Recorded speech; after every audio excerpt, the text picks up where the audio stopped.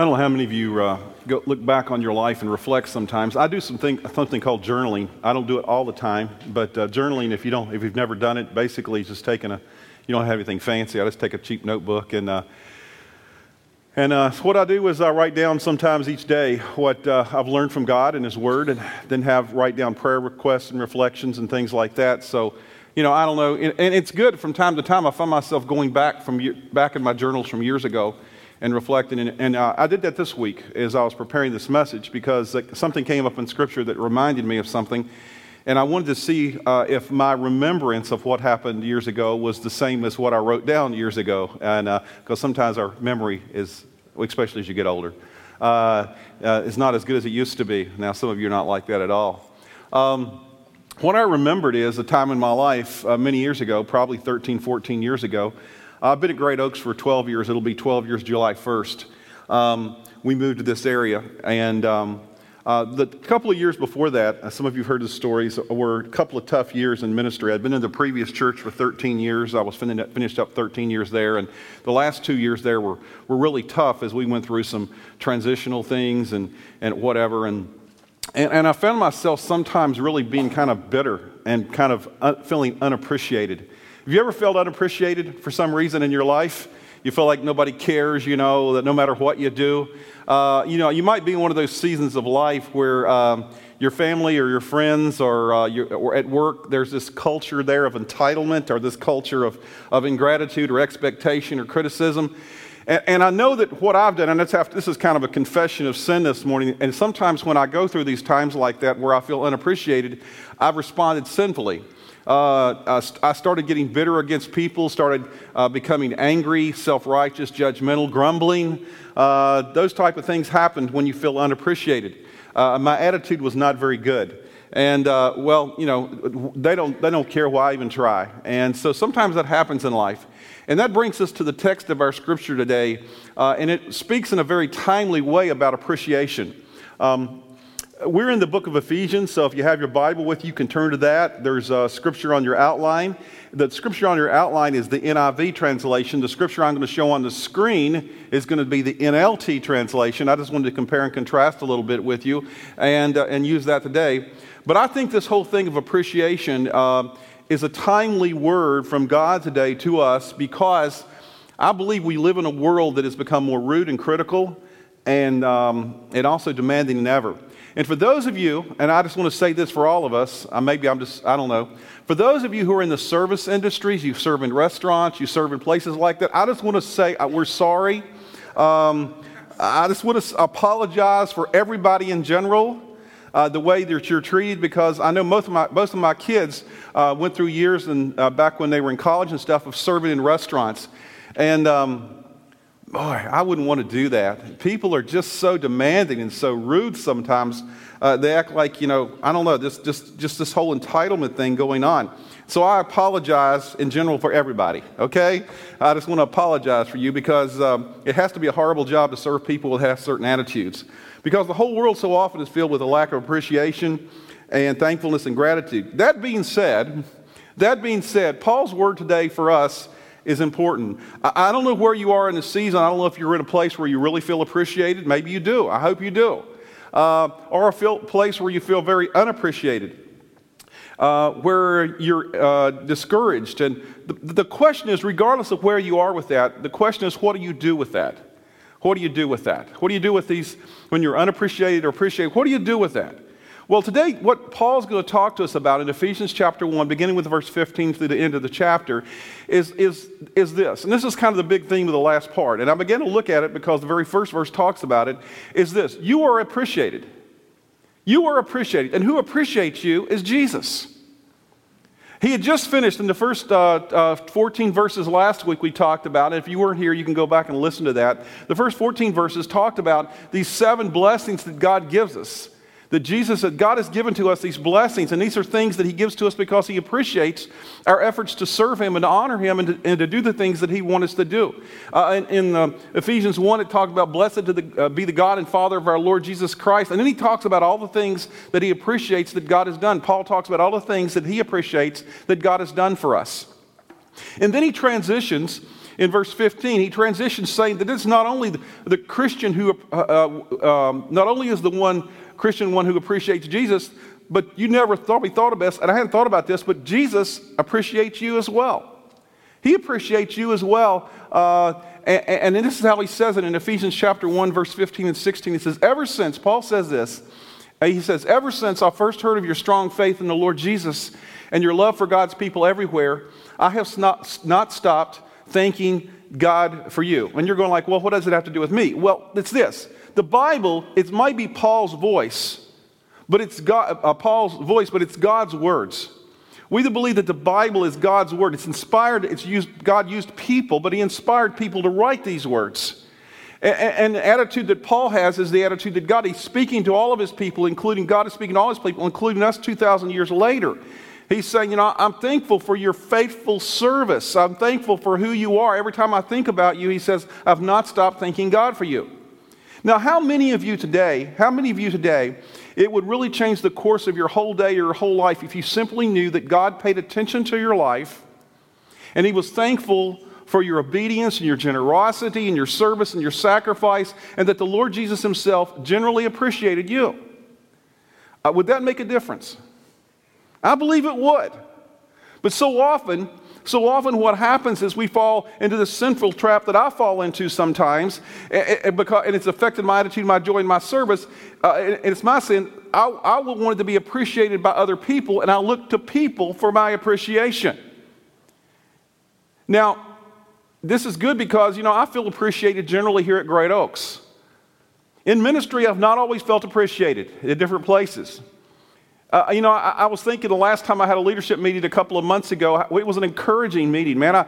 I cannot tell you, and it's been most of the time it's been that way at Great Oaks over the last 12 years.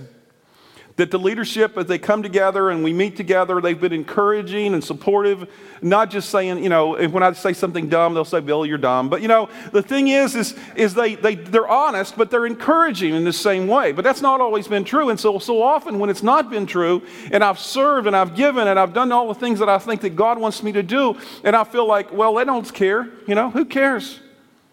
Who cares? Why try hard?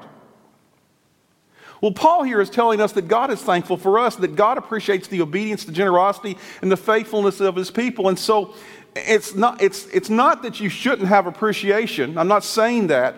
But it's best that the appreciation comes from the Lord Jesus, because he's the only one that will consistently do it.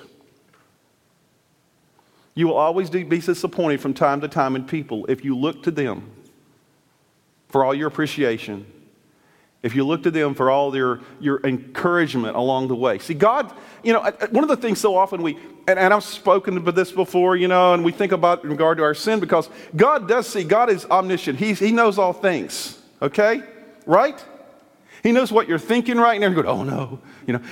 He knows what you're thinking right now. He knows what you're doing. We think about that and we're going like, oh, that's horrible, because it means he knows all the bad thoughts I have. But what also it means? It also means that he knows everything good that you've done, your generosity. He sees all those different things. He sees it when you don't give in to temptation. He sees it when you're generous. He sees it when you're not just lazy and you're serving, you're doing all the things. He sees the people over at of all the miserable jobs to be doing this morning. This morning we got the Lee family is over. I think it's the Lee family. I'm not really sure who it is. But I think they're over there serving this morning, picking up trash after Old Settlers days. Okay? And a bunch of you did that this week. You picked up trash. I mean, what a miserable thing. And let me tell you, if I had to mention it this now, nobody would know. Nobody would know. But yes, somebody would know. God would know. And he appreciates the efforts when we do those things. And so this is what this letter to me says today. Now imagine that you got this letter from Paul, this letter to the Ephesians. It came to you, and you received it from Paul today. And this is what he says. He said, I want to thank you for two things: your love for Jesus and your love for God's people, the church. That's what he says here. And so he does this, and we've talked about this before. What it means here when he's saying, I'll thank you for your love for people, your love here means that you're praying for people, you're giving, you're serving, you're caring. You inconvenience yourself by going to a small group, because sometimes it's inconvenient. Guys that are in my small group, 6:30 a.m. Saturday mornings. Some people think we're crazy, but for us it works, but it's inconvenient. It's inconvenient because it means, that they have to get up here and get up and take a shower. We encourage them to take showers before they come to small group. And because we're in a small room together, those type of things is inconvenient. Or if you're working with kids. How many of you have tried, and it's the other thing, we have this culture too, where so often, in the Christian context, we have this culture so often where you try to show appreciation to somebody and they'll start getting all theological on you. Well, just give God the praise and the glory for it, and go like, just be quiet. Just say thank you. Just say thank you. So often we have this idea that we're not supposed to we can show appreciation, but we're not supposed to take appreciation or accept appreciation so often in our life. And so we have to get over that in a real sense because it really does affect us when we feel unappreciated. It affects us in so many ways. And sometimes what can happen is our desire to give all the glory to God. We don't allow others to appreciate us. I love the fact that Paul starts off this letter, and we talked about this last week, by talking about how much he appreciates God the Father, God the Son, God the Holy Spirit. And then he transitions, in a sense, to talk about how much he appreciates God's faithful people who love the Lord Jesus and love the church. The fact is this: you and I need a little bit of encouragement. You need encouragement. I need encouragement. To say we don't is foolish because we all need encouragement. And if you're looking for it for people, it may never come. It may never come, or at least to the amount that you wish it would come. But if you're looking for it from the Lord Jesus, he appreciates you. It means a lot. And that's what Paul's saying today. That's what we're going to look at, and the implications of that in our life, how this works out in our life, because what we've been talking about here, and we started this last week, and the series this summer is about Ephesians, and the subtitle is Finding Your Identity in Jesus Christ. That so often what we did is our identity and how we respond. And when you have an identity, it's not only who you are, but it has a lot to do with your values and how you respond to life. That's what your identity does. So we're going to talk about why it's important here to understand that Jesus appreciates us. God appreciates us in a real sense. What happens then if you know that you're appreciated by Jesus? It changes your life and your reaction to circumstances. Let me give you 3 or 4 things today. I may not cover, some of you like to fill in blanks, and I gave you blanks, the last couple of weeks. And some of you might be frustrated because I may not have time to finish all this today. Okay? I'll just be honest with you. I'm going to finish at least the first 3, and then the last 2 I'll just give you fill in the blanks and you'd figure it out yourself if I don't have time, okay? So, because the last 2 kind of are like things I see from the life of Paul. The first 3 are things directly from Scripture. The first thing that happens is when we understand that God appreciates us, number 1 is this: appreciated people exchange grumbling for praying. Appreciated people exchange grumbling for praying. How many of you, let's just, don't raise your hands, okay? Don't raise your hands. Just think about it, okay? Because this could be embarrassing. How many of you, when you feel unappreciated or underappreciated, you're prone toward grumbling? Is it just me, or is this caught on with other people? I don't know. That's my tendency, that when I feel underappreciated or not unappreciated, I grumble. Sometimes you don't grumble simply to them. Sometimes you grumble about them. You're going like, I can't believe that, my boss did this, or my wife did this, or my husband, counseling sometimes is listening to people grumble about the other person, And that's what happens. Well, see, what do you do then when you have this tendency toward grumbling, when you feel unappreciated? Well, the answer is, Paul says, is praying. He says it's praying. See, grumbling is when you talk about people to other people. Praying is when you talk to Jesus about people. There's a huge difference here.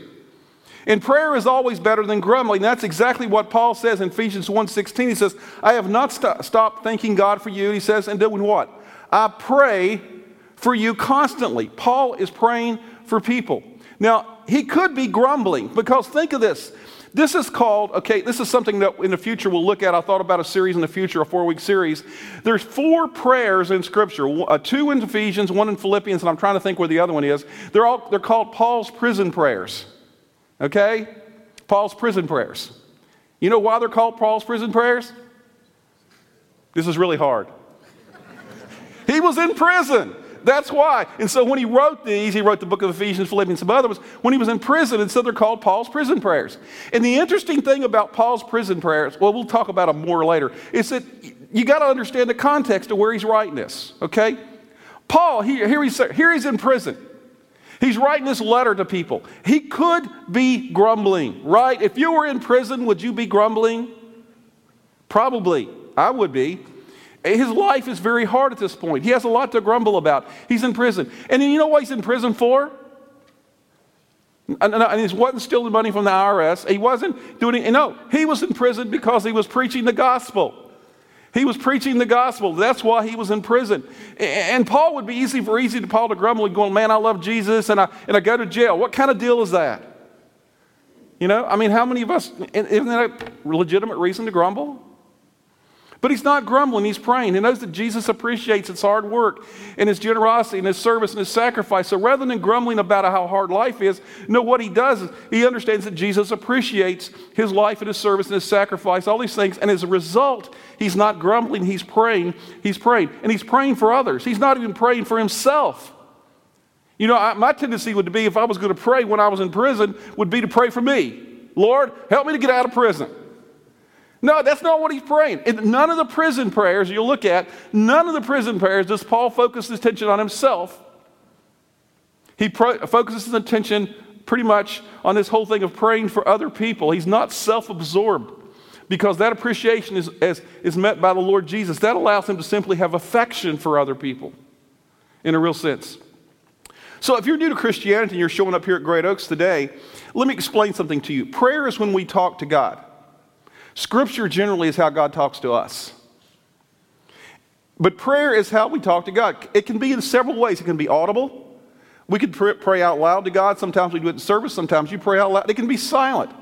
God knows everything you have, every thought you have in your head. So you can simply, this morning before I got up here, I didn't pray out loud, but I was praying that God would just take these words today and expand them and help you to understand some things, but I'll not only understand some things, but it would help you to live life in a way that would honor God. I mean, I was praying that silently, but God heard those. He understood that this morning. Prayer can take other forms. It can be sometimes journaling, like I was sharing earlier. Journaling, writing down, it's a form of prayer. Another form of prayer, believe it or not, you didn't think about this a while ago, but singing can be a form of prayer. When you're singing, singing is not about singing to the people around you. Now, if you have a great voice, people probably appreciate you more. But if you don't, the thing is, don't worry about them anyway because it's not about them. You're singing to an audience of one. It's God. He's our audience, not everybody else out here. And so when you're singing sometimes can be communicating with God in prayer as well, talking to God as well as you say the words. That's why the words are so important. The book of Psalms, for instance, is a book of worship, but it's also a book of prayer. Because singing to the Lord is just another way of praying to the Lord. And here's what's interesting here in Paul's life is Paul's life at this point when he writes this is very hard. He's hated, he's criticized, he's opposed, he's physically beat, he's separated from the church, his people. The church is people, okay? It's not just a building, it's the people. He's sitting in jail, and what he's not doing, though, it's interesting, is grumbling. He's not grumbling. Now, here's what I don't want to do today. I don't want to look at you in a religious way and say, stop grumbling! And you look at me and probably say, Pastor, stop yelling. We both have problems, don't we? And we need to get over it. The thing is, and you'd be right, the key to overcoming your grumbling is to know that the Lord Jesus suffered for you, that the Lord Jesus loves you, that the Lord, this is what he talked about in the first 14 verses, that the Lord Jesus is generous toward you, and that in any way, when you are obedient to him, he sees, he knows, he appreciates, and he's thankful for you. That allows you to stop grumbling because you know that you're loved, you're cared for, and you're appreciated, and we all need that. We all need that. So the first thing we do when we understand that God appreciates us and he appreciates that we make efforts, and faithful efforts, even though they're clumsy sometimes, and even sometimes it doesn't always work, so what we must do, first of all, is we appreciated people exchange grumbling for praying. Now the second thing that appreciated people do is appreciated people exchange competing for celebrating. Competing for celebrating. You know the interesting thing about us in life, if you don't feel appreciated, one of the things you automatically do is you start competing. Let me tell you how that works.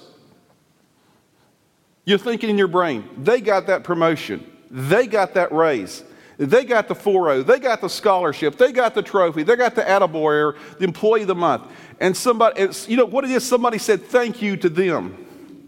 And so what our response is generally, since we didn't get it, Whatever it is, you're like, oh man, I want that. I'm going to outperform them so I can get it.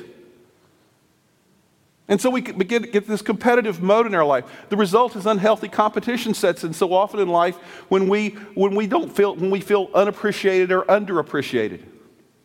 It sets up this scenario for competition instead of celebrating. There's a healthy competition in the Bible because the Bible tells us, let us spur one another on to good love and good deeds. That's good. Let's spur one another on to do the right things. But that's a good kind of competition. But the unhealthy kind of competition is when you see somebody else getting things that you would like to have and you just simply compete with them. This is where I'm feeling unappreciated. I'm competing with you because I want to be appreciated in the way that you are. That's where sibling rivalries come in. That's where spouses can become jealous of one another. That's where co-workers can turn on one another. And the answer, again, is to know that we're appreciated by the Lord Jesus. And Paul says it this way in verses 17 through 20 of Ephesians 1. This is what Paul says he does in his life. And it's once again in prison. It could be grumbling, it's not. He says, I pray for you constantly, and we've already read that, asking God, the glorious Father of our Lord Jesus Christ, to give you spiritual wisdom and insight, so that you might grow in your knowledge of God. I pray that your hearts will be flooded with light so that you can understand the confident hope He has given to those He called. He has called His holy people who are His rich and glorious inheritance. I also pray that you will understand the incredible greatness of God's power for us who believe Him. This is the same mighty power that God that raised Christ from the dead and seated Him in the place of honor at God's right hand in the heavenly realms. First of all, he says this. He basically says, he starts with, dear Christian, always appreciate who Jesus is and what He's done. That's the first 14 verses. And secondly, he says he prays for them two things. One, he prays that they would learn more about Jesus. He kind of says it this way. He says, I pray that Jesus Christ would give you spiritual wisdom and insight so that you might grow in your knowledge of God. He says, I'm praying that you would learn more about Jesus. Let me say this. It doesn't matter how long you're a Christian. You've always got something to learn. I mean, this week in studying Ephesians again, and I've been studying for the last several weeks, I've learned so much. God has helped me to see things that I never saw before. And I've been a Christian since I was 14 years old. Yeah, and I went to seminary, and I studied the Bible, and I've been studying it for all these years. And I still learn things all the time. There's never a time when you simply arrived in regard to that. So one of the things that Paul prays for the people here, instead of competing with them, he's praying for them. He's celebrating what God can do in their life. He said, I hope that you can learn some things about Jesus. It's absolutely true that you can always learn something more. Now let me submit this to you, and I say this in love. If you're a person who's you're still quoting the same Bible verses you learned 20 years ago when you became a Christian, and you've been quoting them for years, that's not bad, but that's not enough. The goal is not just to have your questions answered and have your systematic theology completed, but to have your relationship with Jesus always growing. That's the purpose of learning God's Word. It's about the relationship. It's not about the knowledge. See, it's interesting here that when Paul prays for these people that they would learn more about Jesus, where are the people residing that he's writing to?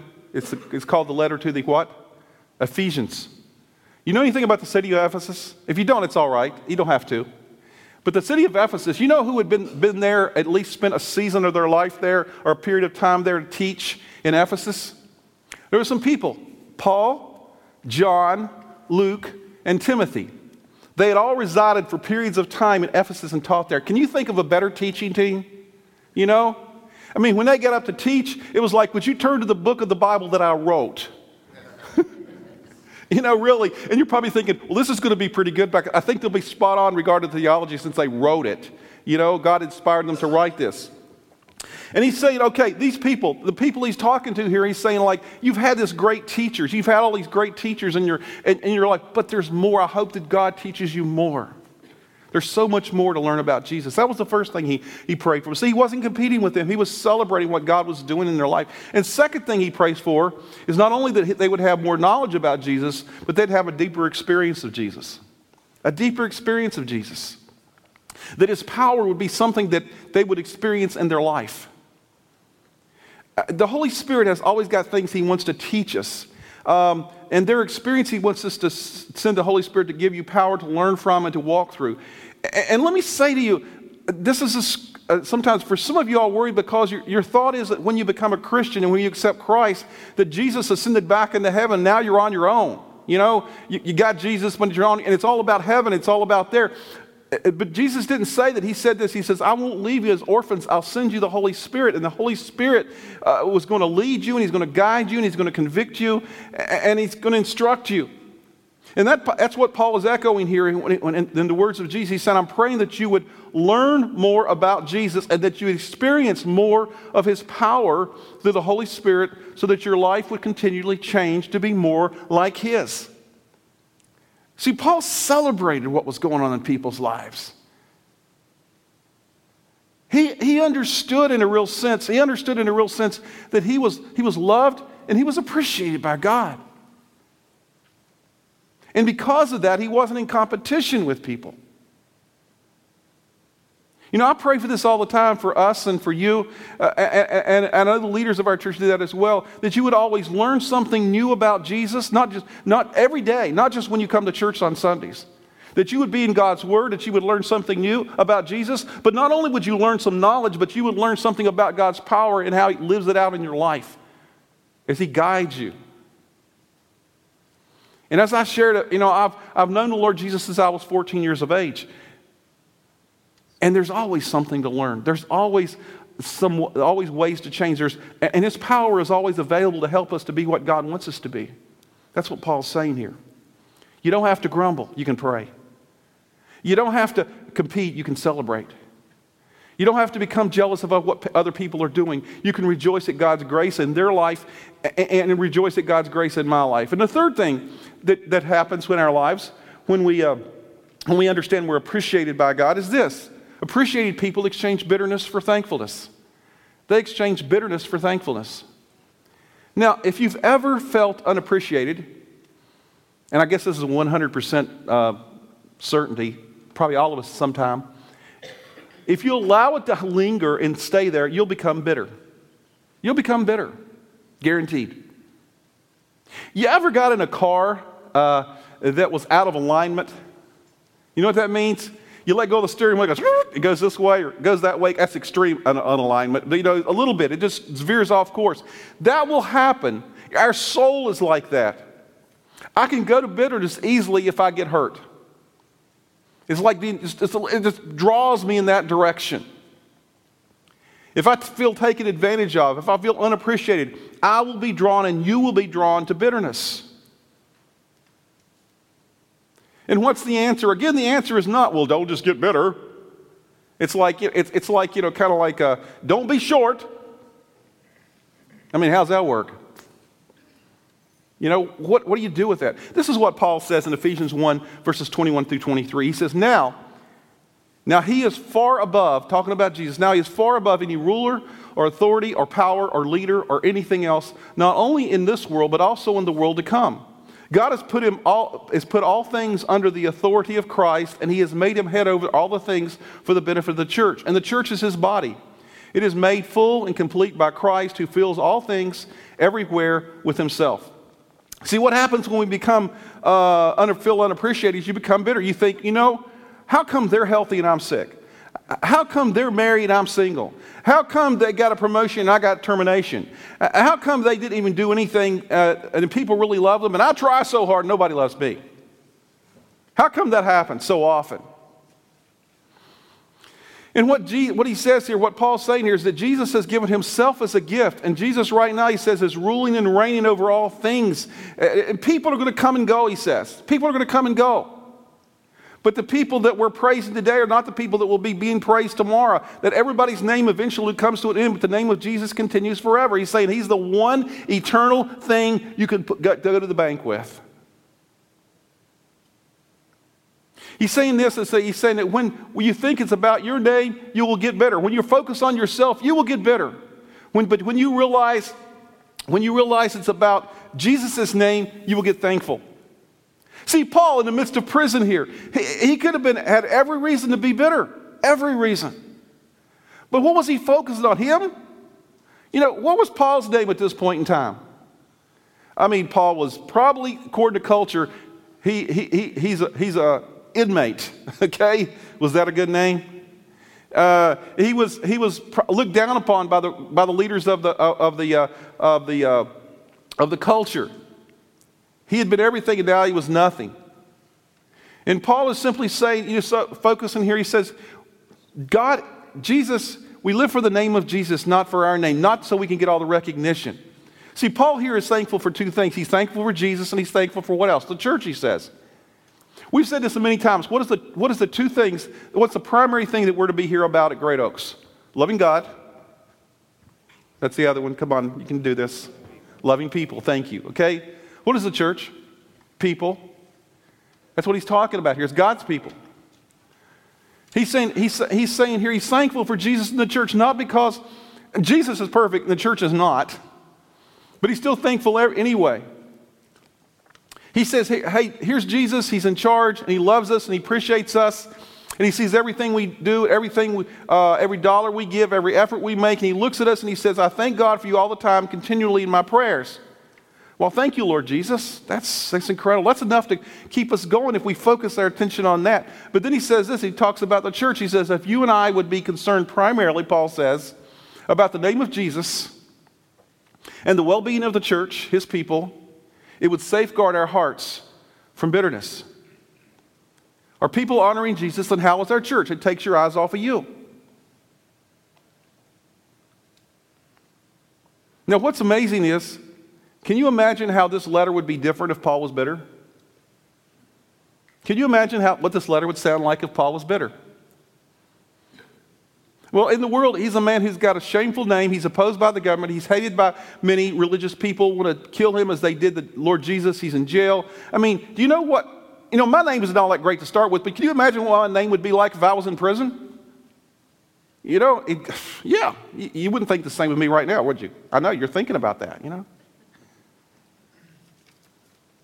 See, Paul's gone from freedom to imprisonment. He's gone from a position in the culture where he had dual citizenship. He was able to speak multiple languages. He was highly educated. He was highly honored, possibly a member of the Sanhedrin, which is kind of a religious court. I mean, this is a very successful man. Now he's broke, he's single, he's hated, and he's in prison. How many of you are shocked his heart didn't go toward bitterness? I mean, it would be natural to think that way, but it didn't. And here's why. Going back to what we said already. Because it was Paul saw it as just another opportunity. Being in the position he was in was just another opportunity to make much of Jesus and to help the church. And he says it throughout these prison prayers. See, he didn't even look at his own circumstance in a negative light. He simply thought, hey, God has allowed me to be in this position so that I can make much of him and I can help his church. Because it actually caused, by Paul being in prison, it actually helped the church to expand. We're not going into all that today, but it did. Read the history of that. So, we really want you to love Jesus and love the church. And it's not just so we can use you to grow a bigger church. That's not the reason that we want you to be a part of the church and love the church. It's so, the reason is this. It's in part so that we can guard your heart against bitterness. Just like Paul's heart was guarded against bitterness. That you would give your life to what Jesus gave his life to. The well-being of his people. That you stop thinking it's all about your name and your fame, and it would be about his name and his fame. And when you do that, when you focus your attention upon that, it removes you from the bitterness trap. And I know for some of you that bitterness may be the default place of your soul. You go there very easily. Because some people are wired that way. It just clouds and darkens all of our life, and it causes you to mistrust and distrust people, and it gets you into a position where you're not really loving people. You're using them to make your name greater. Okay, last 2 points. Yeah, I'll go ahead and hit them real quick here, okay? Real quick. Last 2 points have nothing to do with what Scripture just said, okay? But in reading Scripture and looking at the life of Paul and seeing Paul in the book of Ephesians, there's 2 other observations I want to make about being appreciation. These are observations, and I don't have Scripture directly to support this, but these are things that are important. Now, number one, appreciated people exchange, this is the next one, number 4 actually. Appreciated people exchange performing for service. Appreciated people exchange performing for service. This is amazing in the life of Paul. 2 people can do something, and one is doing it with an attitude of performing, and the other is doing it for the attitude of serving, and their motives are entirely different. They can look the same on the outside, but their motives are entirely different. What we see with Paul is he's not performing. He doesn't talk about, when Paul talks in his letters, he doesn't talk about, and I hope you enjoy the book of the Bible that I've written for you. By the way, I'm in prison for the Lord. That makes me varsity and you're JV, He doesn't do that. In all of you that have been a part of my ministry, you've been saved, you're welcome. That would be performing, right? That's kind of what we can do sometimes. Please come and visit me. It's lonely. He's not performing. He's not telling us all these things he's done. People who don't know that they're appreciated, what do? They brag. They have to brag all the time about what they've done. They have to exaggerate about what they've done. They need to tell everybody about what they've done. And as I read Paul, I'm like, man, if I, let me tell you something. Think about this a minute. If you had done some of the stuff that Paul did, would you put that on your wall? On your Facebook page? Man, what would your Facebook page look like tomorrow? Today I converted the city to Jesus Christ. Here are the pictures of the riot. I mean, we'd be tempted to kind of brag about that kind of stuff. Look at what I've done. Look what I've been a part of. We probably wouldn't say it that way. But I mean, he doesn't do that. He's not performing. He's serving. See, 2 people can be very ambitious and very fruitful, and their attitudes can be very different. And I'll say it this way. Knowing God appreciates us allows us to exchange our performance for service. Here's the difference. Performance is done for the sight and approval of others. Service is done knowing that God is watching and approving whether anybody else sees it or not. Performance causes us to be enslaved to the other's opinions, unable to say no, and prone to being overworked. Service frees us to do what God wants, thereby saying no is needed. Performance presses us toward perfectionism, where we seek to do everything just right so that others will praise us. Service allows us to do our best knowing that God's appreciation of us is secure regardless of our performance. Performance causes us to focus on the quote-unquote big things and only do what is highly visible or significant. Service allows us to do simple, humble, menial tasks, the little things knowing that the peasant Jewish carpenter we worship equally appreciates them both. Performing is where people are an audience and you want their praise. Serving is where God is the audience. It doesn't matter if people see it or not. Now, some of you who are moms really struggle with this. You do. Especially if you worked in a career before you became a mom. Because what happens is you're going like, I had this career, now I became a mom, and now so much of what I'm doing is very simple, and no one's watching, and we don't get any rewards. When I get up at 2:30 a.m. in the morning with a screaming child, no one's there with a trophy, and we're going, going excited, here's the party. But somebody does see. It's God. And He appreciates what you do. So if your husband doesn't show the appreciation, whatever, as much as he would like to, don't worry about getting appreciation from people. Get it from God. See, I'm just personally deeply convicted by Paul's own life example. He was just serving. He's always serving. He's in prison. And he's in prison. He's serving the church. He's always serving. How many of you, if you went to prison, you'd feel like you should get a day off? From serving. I used to really pray for the church, but now I'm in prison, so I'm not going to pray anymore. Not Paul. Paul says it elsewhere. I think it's, in Corinthians, he says in his resume that you've been beaten, shipwrecked, homeless, left for dead so often. He had all these things going on, but he says, I never quit serving God. The second thing I see, and this is the last thing, not the second thing, but the second thing I see that's outside of the scripture, but I see in Paul's life is this. This is the last thing in your outline. Appreciated people exchange boasting for encouraging. Appreciated people exchange boasting for encouraging. I was thinking about the things, I wrote down a couple of things that I do when I feel unappreciated. That I do. This is nothing about you, okay? That I do. Only me. Nobody else in the world does this when they're feel unappreciated. Number one, I obsess about making known everything that I do. You never do that, right? I mean, I need to keep a list. Do you know how much I done this week? You know, none of us ever talk about how much we did this week. I had such a rough, how was your week, Pastor? It was horrible. I mean, I did 32 counseling sessions. Nobody cared. You know, I did a wedding, a funeral, all these different things. Nobody cared. You know, when you feel unappreciated, what you do is you obsess about making known everything that you do. And you put it on Facebook. And nobody cares. Because they don't. But you have to do it anyway because you feel unappreciated. And so you boast. Number two, I exaggerate. You exaggerate. Sometimes when you feel like you're not appreciated. You know, have you ever done things and people didn't praise you, so you told them you did a little more, hoping that they would kick in with praise. You know, like, well, this week I led 4 people to Christ. Nobody gets response. Oh, it was 6, maybe it was 8. You know, hoping if you get enough that people will finally praise you and say, "Oh yeah, you're such a great person." You know.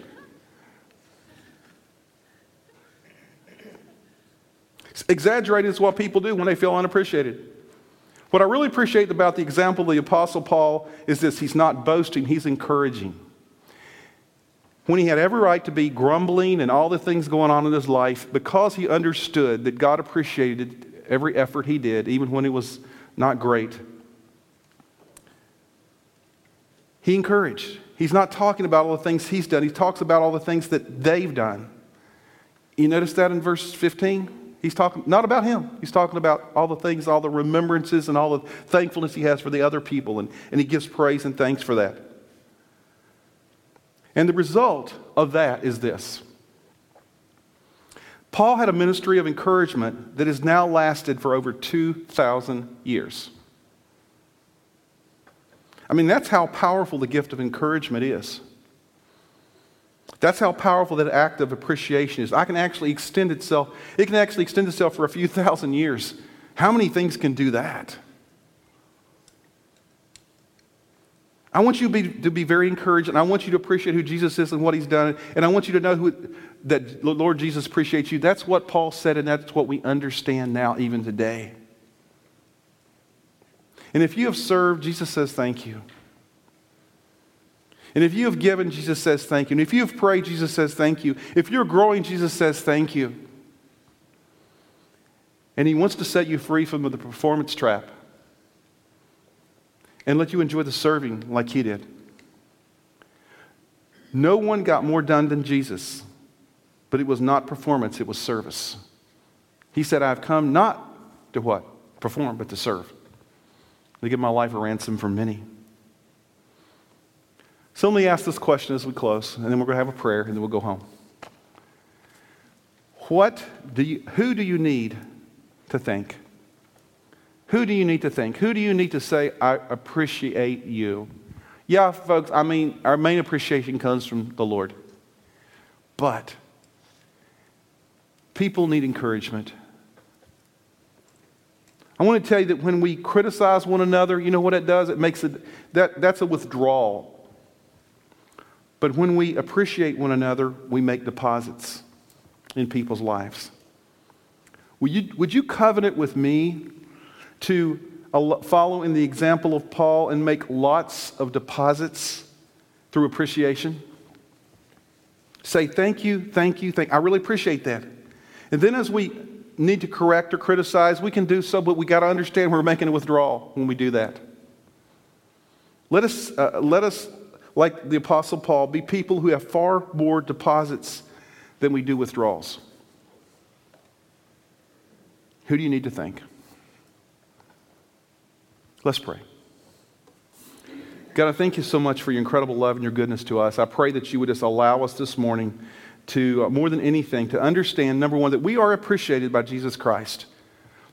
For those of us who call ourselves followers, he appreciates that we have accepted him and have come into our life and say, God, I want you to be the Lord, the Savior, the leader, the CEO, whatever term it helps us to visualize of our lives. And that means, God, that we strive more than anything in our life imperfectly to follow you, to trust in you, to put our faith in you.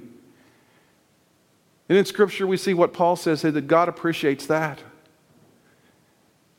He loves us.